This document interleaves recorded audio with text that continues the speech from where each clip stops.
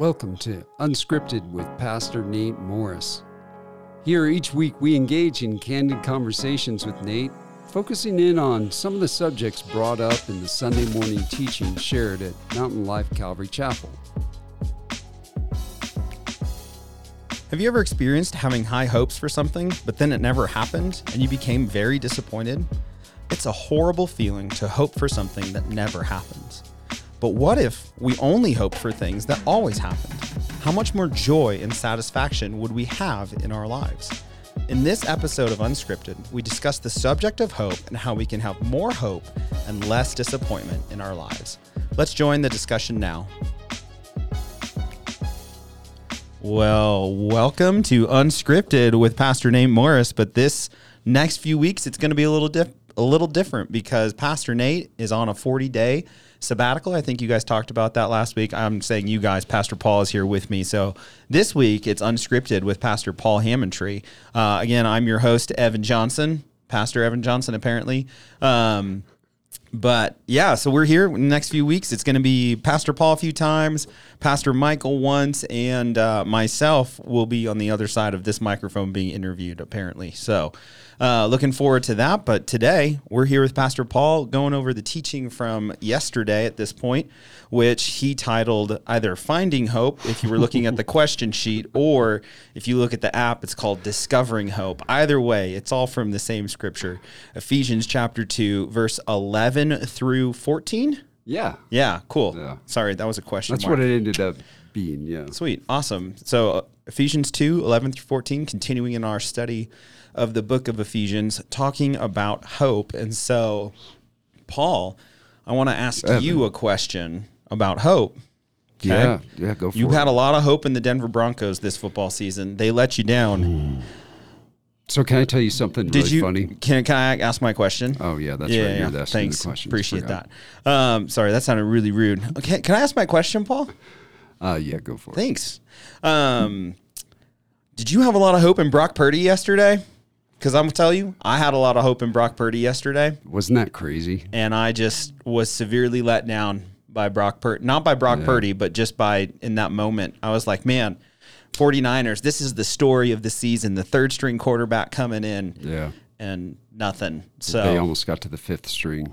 They did, actually. He took one snap. McCaffrey did, yeah. And then after McCaffrey took that snap, they were like, we're not doing that again. Yeah. So, because there was a bunch of passes back and forth. Anyways, we're not here to talk about football. But I was going to say, maybe none of our listeners watched the game. Yeah. Have no idea. Anyways, the 49ers lost yesterday pretty terribly. But what is another thing that maybe you have, or what are you hoping for most in your glorified body? Oh, man. Taste. Yeah, Smell? I lost my taste. I don't know if I care that much about smell, but definitely taste. Lost that in cancer treatment and haven't been able to taste for 8 years now. Going on 9, man, time flies. But I had a dream. It was within the first 4 or 5 months of losing my taste. I had a dream. My wife is an amazing cook and amazing baker, and she makes these chocolate chip cookies that are just to die for. And I had a dream. So I hadn't had my taste for like 5 months, and I had a dream, and I tasted those chocolate chip cookies in the dream. And I woke up, that state where you're kind of coming out of a dream into real life, and I could still I still kind of had that memory of the taste from my dream in my mind. And I was like, oh, go back to sleep. I just I miss tasting things. It's not a huge thing. It's not like something I get disappointed about a lot, but I am really looking forward to that. I think I haven't been able to find it, but I think there's a version of the Bible where Jesus says, I will not taste of the fruit of the vine again until I come into my Father's kingdom. And I'm like, yeah, that's me too, Jesus. You and me both. Yeah. But I haven't been able to find that version. I don't know where that in one of the versions. So it's taste, because he actually says in other words, I will not drink of the vine or eat of this. Right. But I got to tell you, but it's all in there. It's all taste is wrapped up in eating and drinking and all that, right? Well, for most people, yeah. But the so I got to go back to the hope and the Bronco thing for a second, because I had a real fear yesterday that is just dumb, but it was real, that I thought the quarterback of the Denver Broncos was going to come to our church yesterday. And because Russell Wilson, because people come up here to the mountains to ski, and now the Denver Broncos are not in the playoffs, and so they're off season. And Russell Wilson's a Christian, and I would think like it could be something that he would come up to the mountains with his family to ski, spend the weekend, and they were looking for a church, and they come by our church, and then I get up there and talk about how disappointed I am in the Broncos. I was just thinking that would be horrible if that happened. So, yeah, but I didn't. You didn't say that. You were disappointed with Russell Wilson. You said the Broncos. So there's a general disappointment layer there, right? Because I mean, we can all. I mean, we're looking back at this. This isn't a football show, anyways. But like, the coaching staff, once that whole coaching staff was gone, they did so much better. Yeah, they didn't win. I think we should just move on, just in case any of the coaching staff listens to this podcast. Sorry, we just don't want to make them feel truth bad. Reality. So, anyways. What was your goal yesterday with your teaching? What did you really want to get across to people? The thing that really weighed on my heart, because I really went, I was going to teach from verse 11 to verse 22. Actually, that's what Pastor Nate asked me to teach on, so I kind of broke the rules there. But I had prepared a teaching. There were a few weeks ago where Pastor Nate said that he wasn't feeling good, and he wanted to be ready to teach, because I might have to step in Sunday morning if he wasn't feeling good. And so I had kind of prepared a teaching about hope. It had been in my heart recently over the last couple months that I just, like, as I look out at the world, I just see people lacking hope or misplacing their hope in things of this world, and just so many different things, like I shared in the teaching, government and whatever it may be. I know for me, I've had some medical concerns, and like I get caught up in that of just like, man, if I can get these new lenses for my eyes, then my life will be better. Then everything will be okay. If this medicine stops my bones from eroding in my skull, then my life will be better. And I just see myself, just becoming part of that, of like looking for hope in things of this world that might never happen, and. And so it's just been on my heart a lot. And so I saw there in Ephesians 2 where Paul talks about these Gentiles, Ephesian Christians who were Gentiles. And he said, before you came to Christ, you had, one of the things he said about their past life was that they had no hope. And when I read that, it was like, man, that's so definitive that they had no hope. That's the reality for a person who is without Christ. And then so a lot of times when I see real definitive statements like that in Scripture, then for some reason, it helps me to make sense of it. When I take the opposite of that, then is the reality for somebody who is with Christ, like that logical thinking pattern of if one thing is true, then the opposite of that thing is also true. There's a term for it. I can't think of it offhand. But so if it's true that a person without Christ has no hope, then a person with Christ has all hope, Yeah. And so that was just kind of, spinning around in my head. And I think that that's really the main point of where I felt led to go with the teaching, was that, to get across to anybody listening who is without Christ, that they really have no hope, and all these things in the world that they're hoping in, they're never going to bring the joy and satisfaction that they long for. But then the other thing, and probably I felt like the most applicable thing for our church, is even Christians so often, myself included, we just lack hope because we misplace our hope, and we just like, I've seen it so often where I think of, Paul's words, I think it's in Philippians, where he says, I've learned to be content in whatever state I'm in.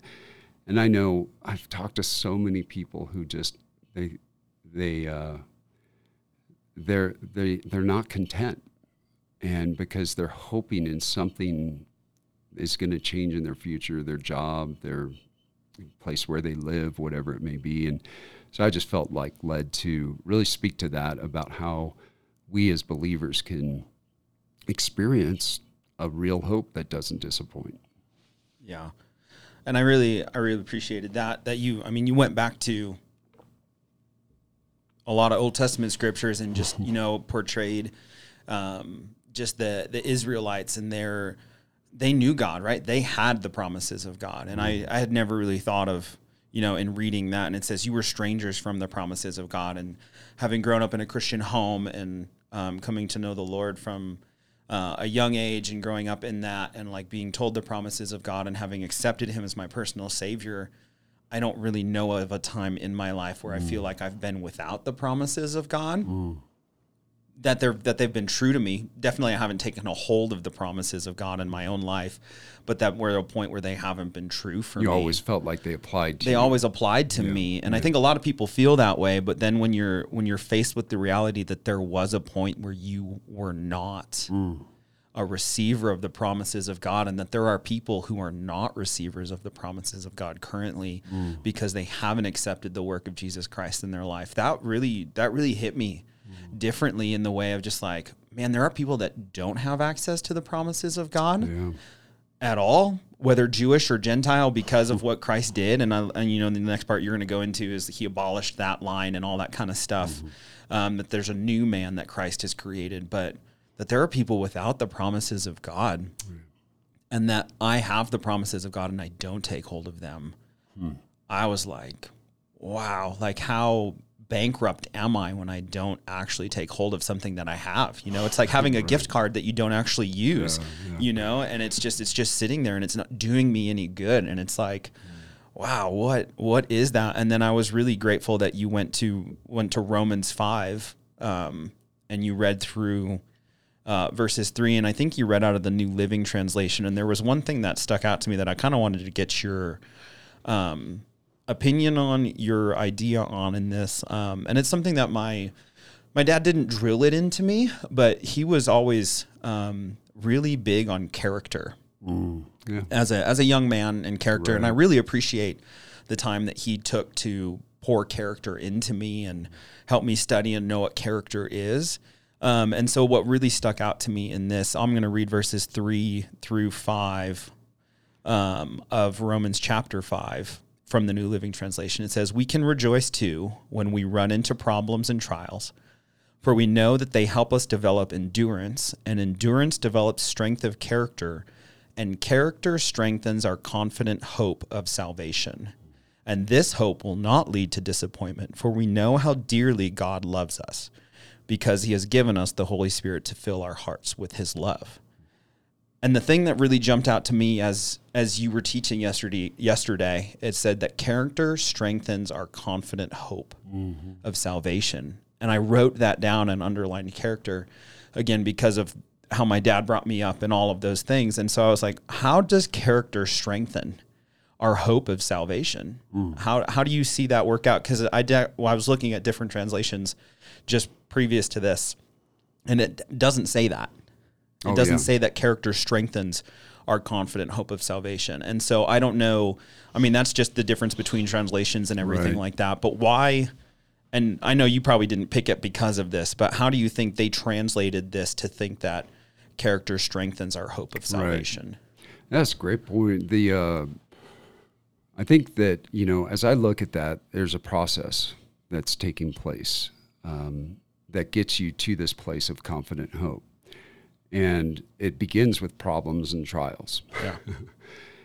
The thing that everybody tries to avoid in life, they try to order their life in a way that they never have to face problems or trials, and could be the reason they never get to this place of confident hope, because they're trying to make their life completely comfortable and never have to deal with issues. But what I see there, you get the problems and the trials, and then as you walk with the Lord and stick with the Lord through those problems and trials, you gain endurance. And as you endure difficult things in life, that's what strengthens your character. It shapes you. It molds you into the person that God's wants you to be, he created you to be.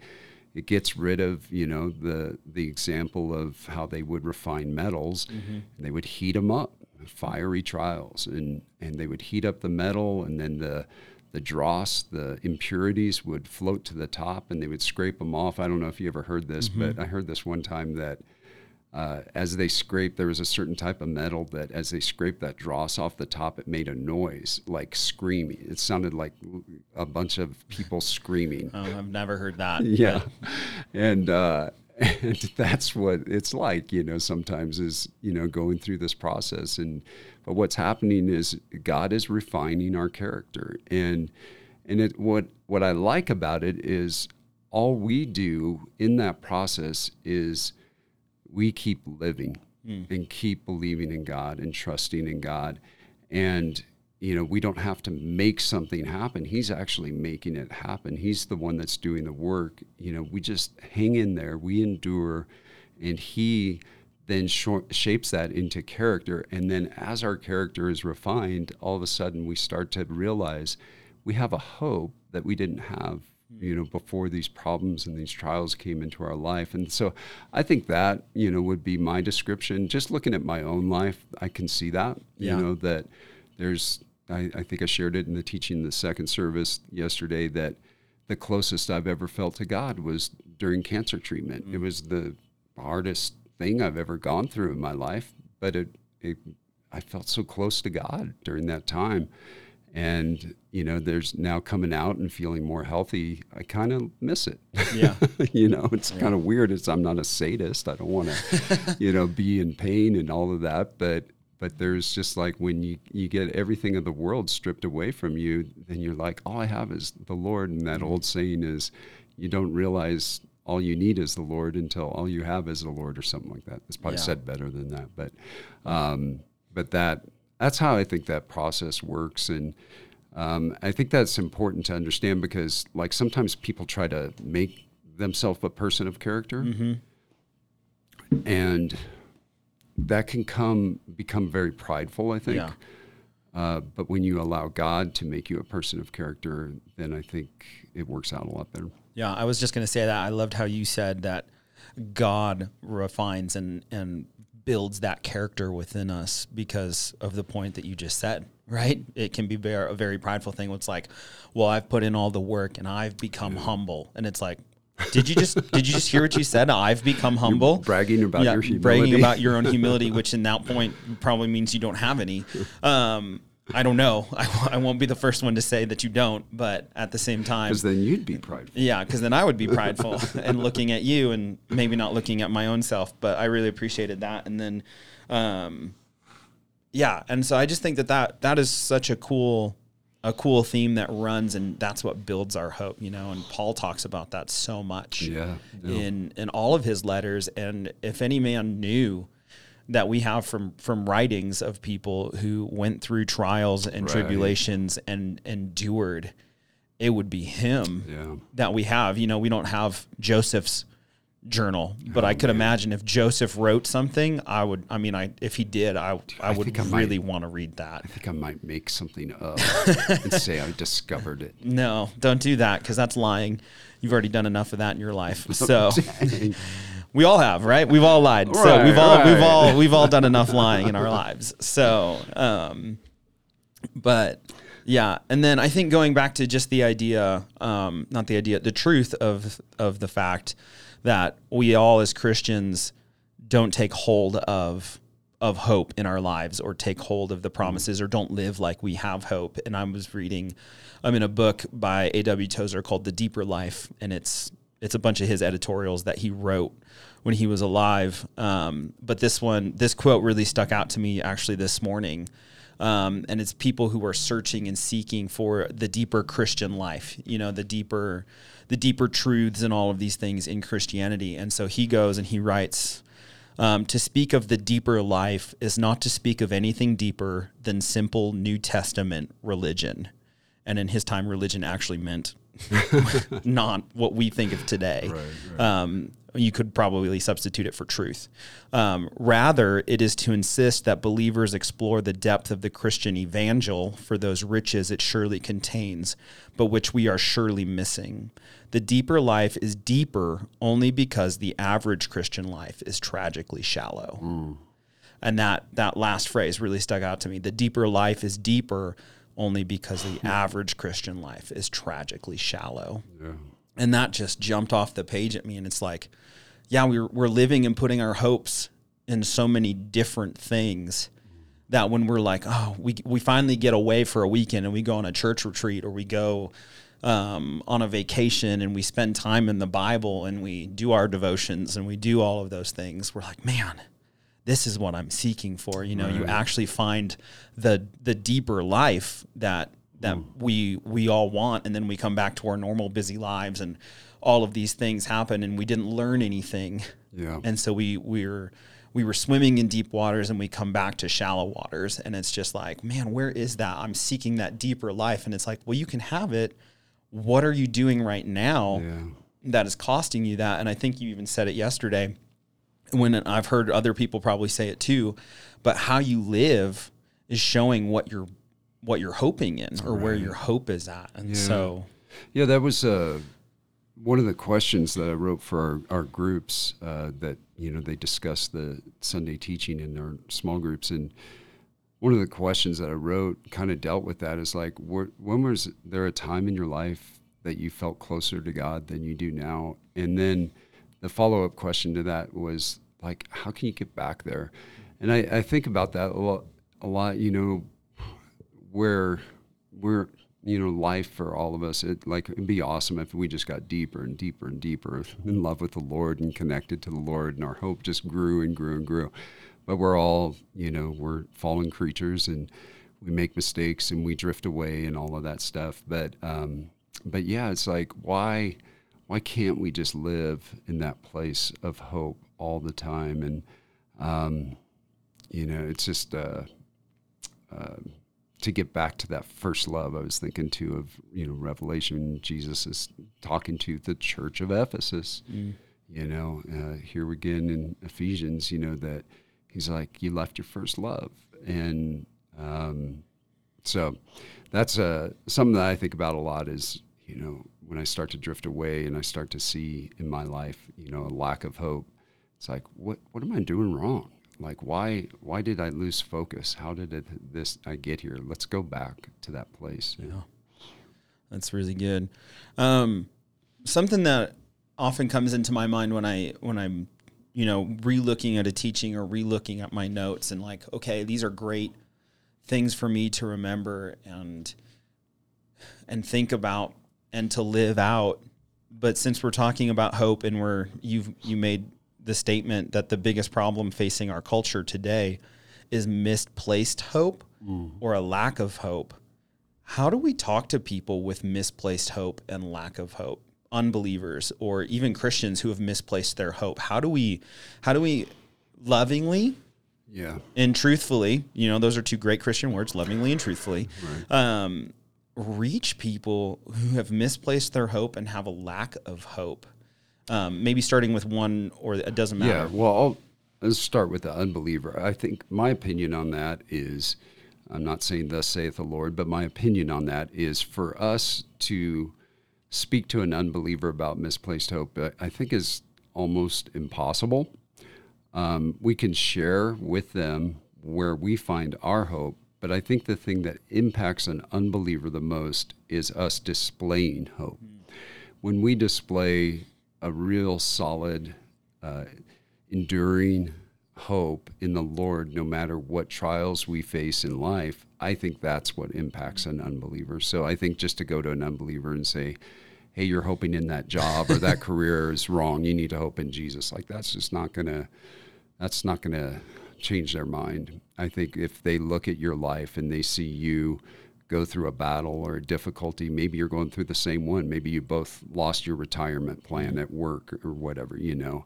The way you handle it, showing hope for the future, they don't have that hope. I think that's what speaks to an unbeliever.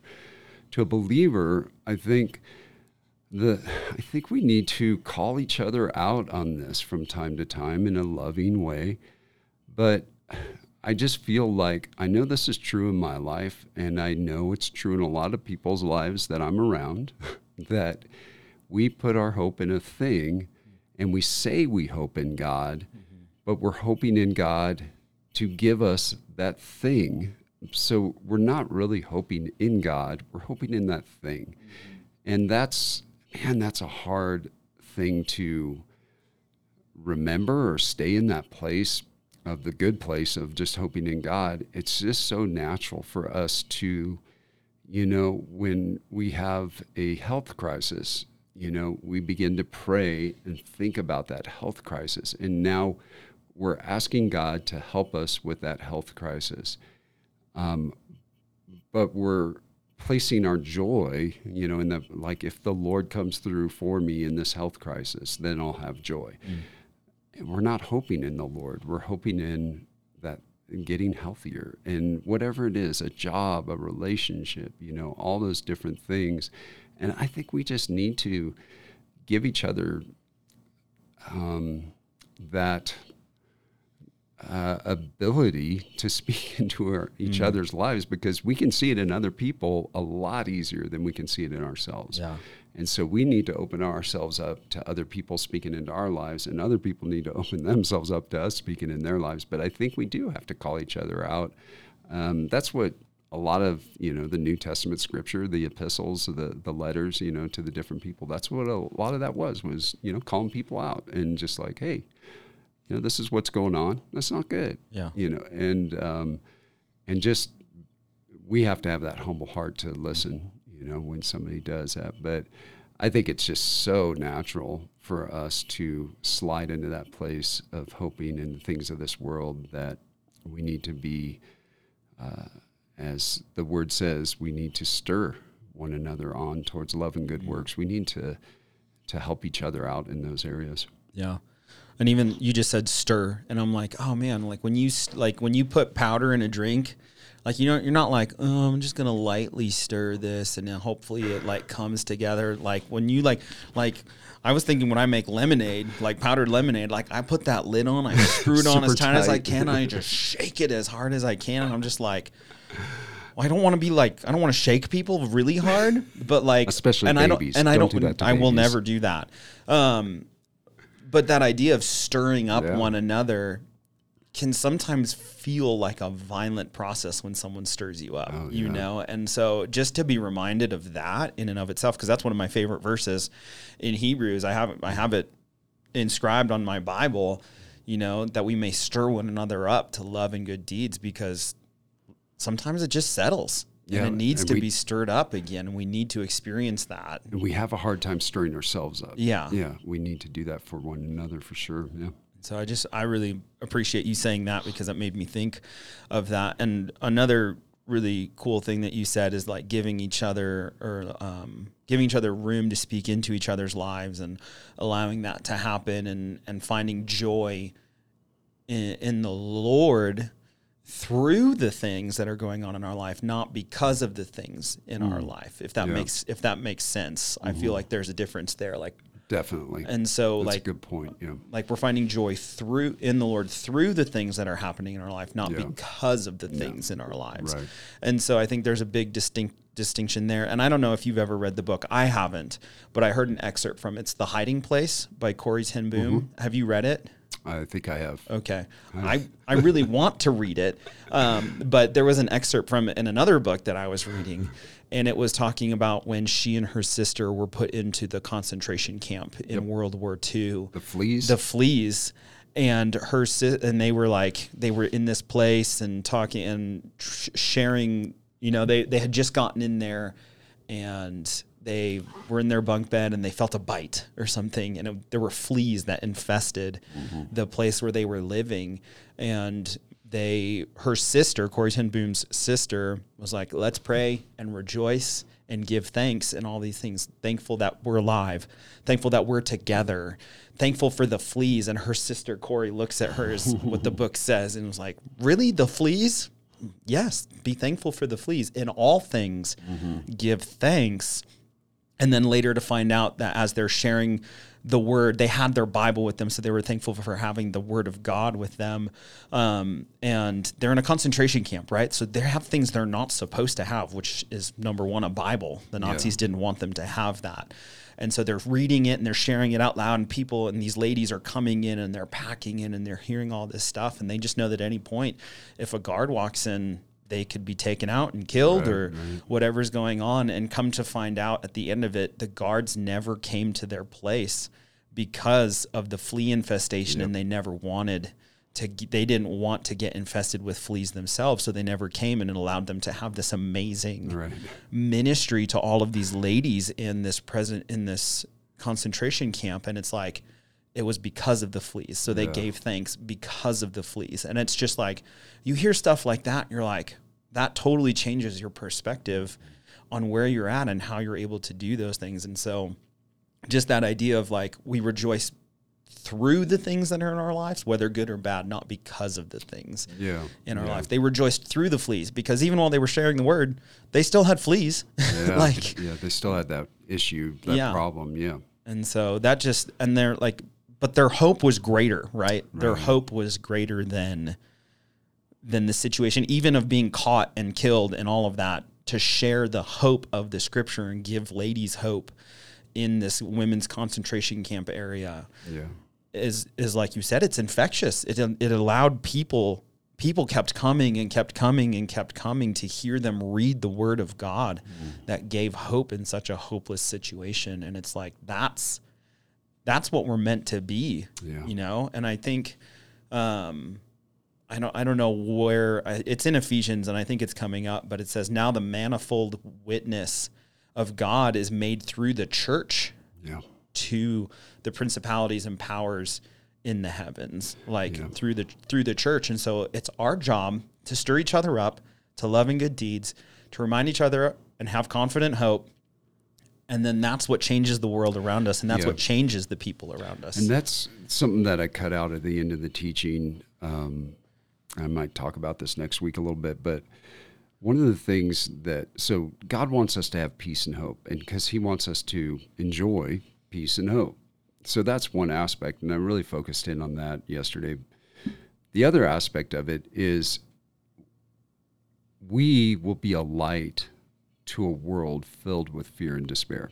I mean, I just see that how the world is seeing all these things that are causing them to experience fear and despair and worry and all of that stuff. If we as Christians can get to that place where we're just so filled with peace and hope and walking in that and living in that every day, enjoying it for ourselves, but then that's when we become a light to the rest of the world, to the unbelieving world. And that's what I think is, one of the points about that is like, we want to have hope for ourselves for sure. But maybe it would help some people to think about, like, this isn't just for you. This is how you are going to impact the world around you. And maybe you get really scared about the thought of going up to somebody and saying, hey, do you know Jesus? And starting a conversation like that. Well, then you don't have to witness like that. Just allow yourself to be filled with the peace and hope that God wants for you. Then you can be a powerful witness in this world. Amen.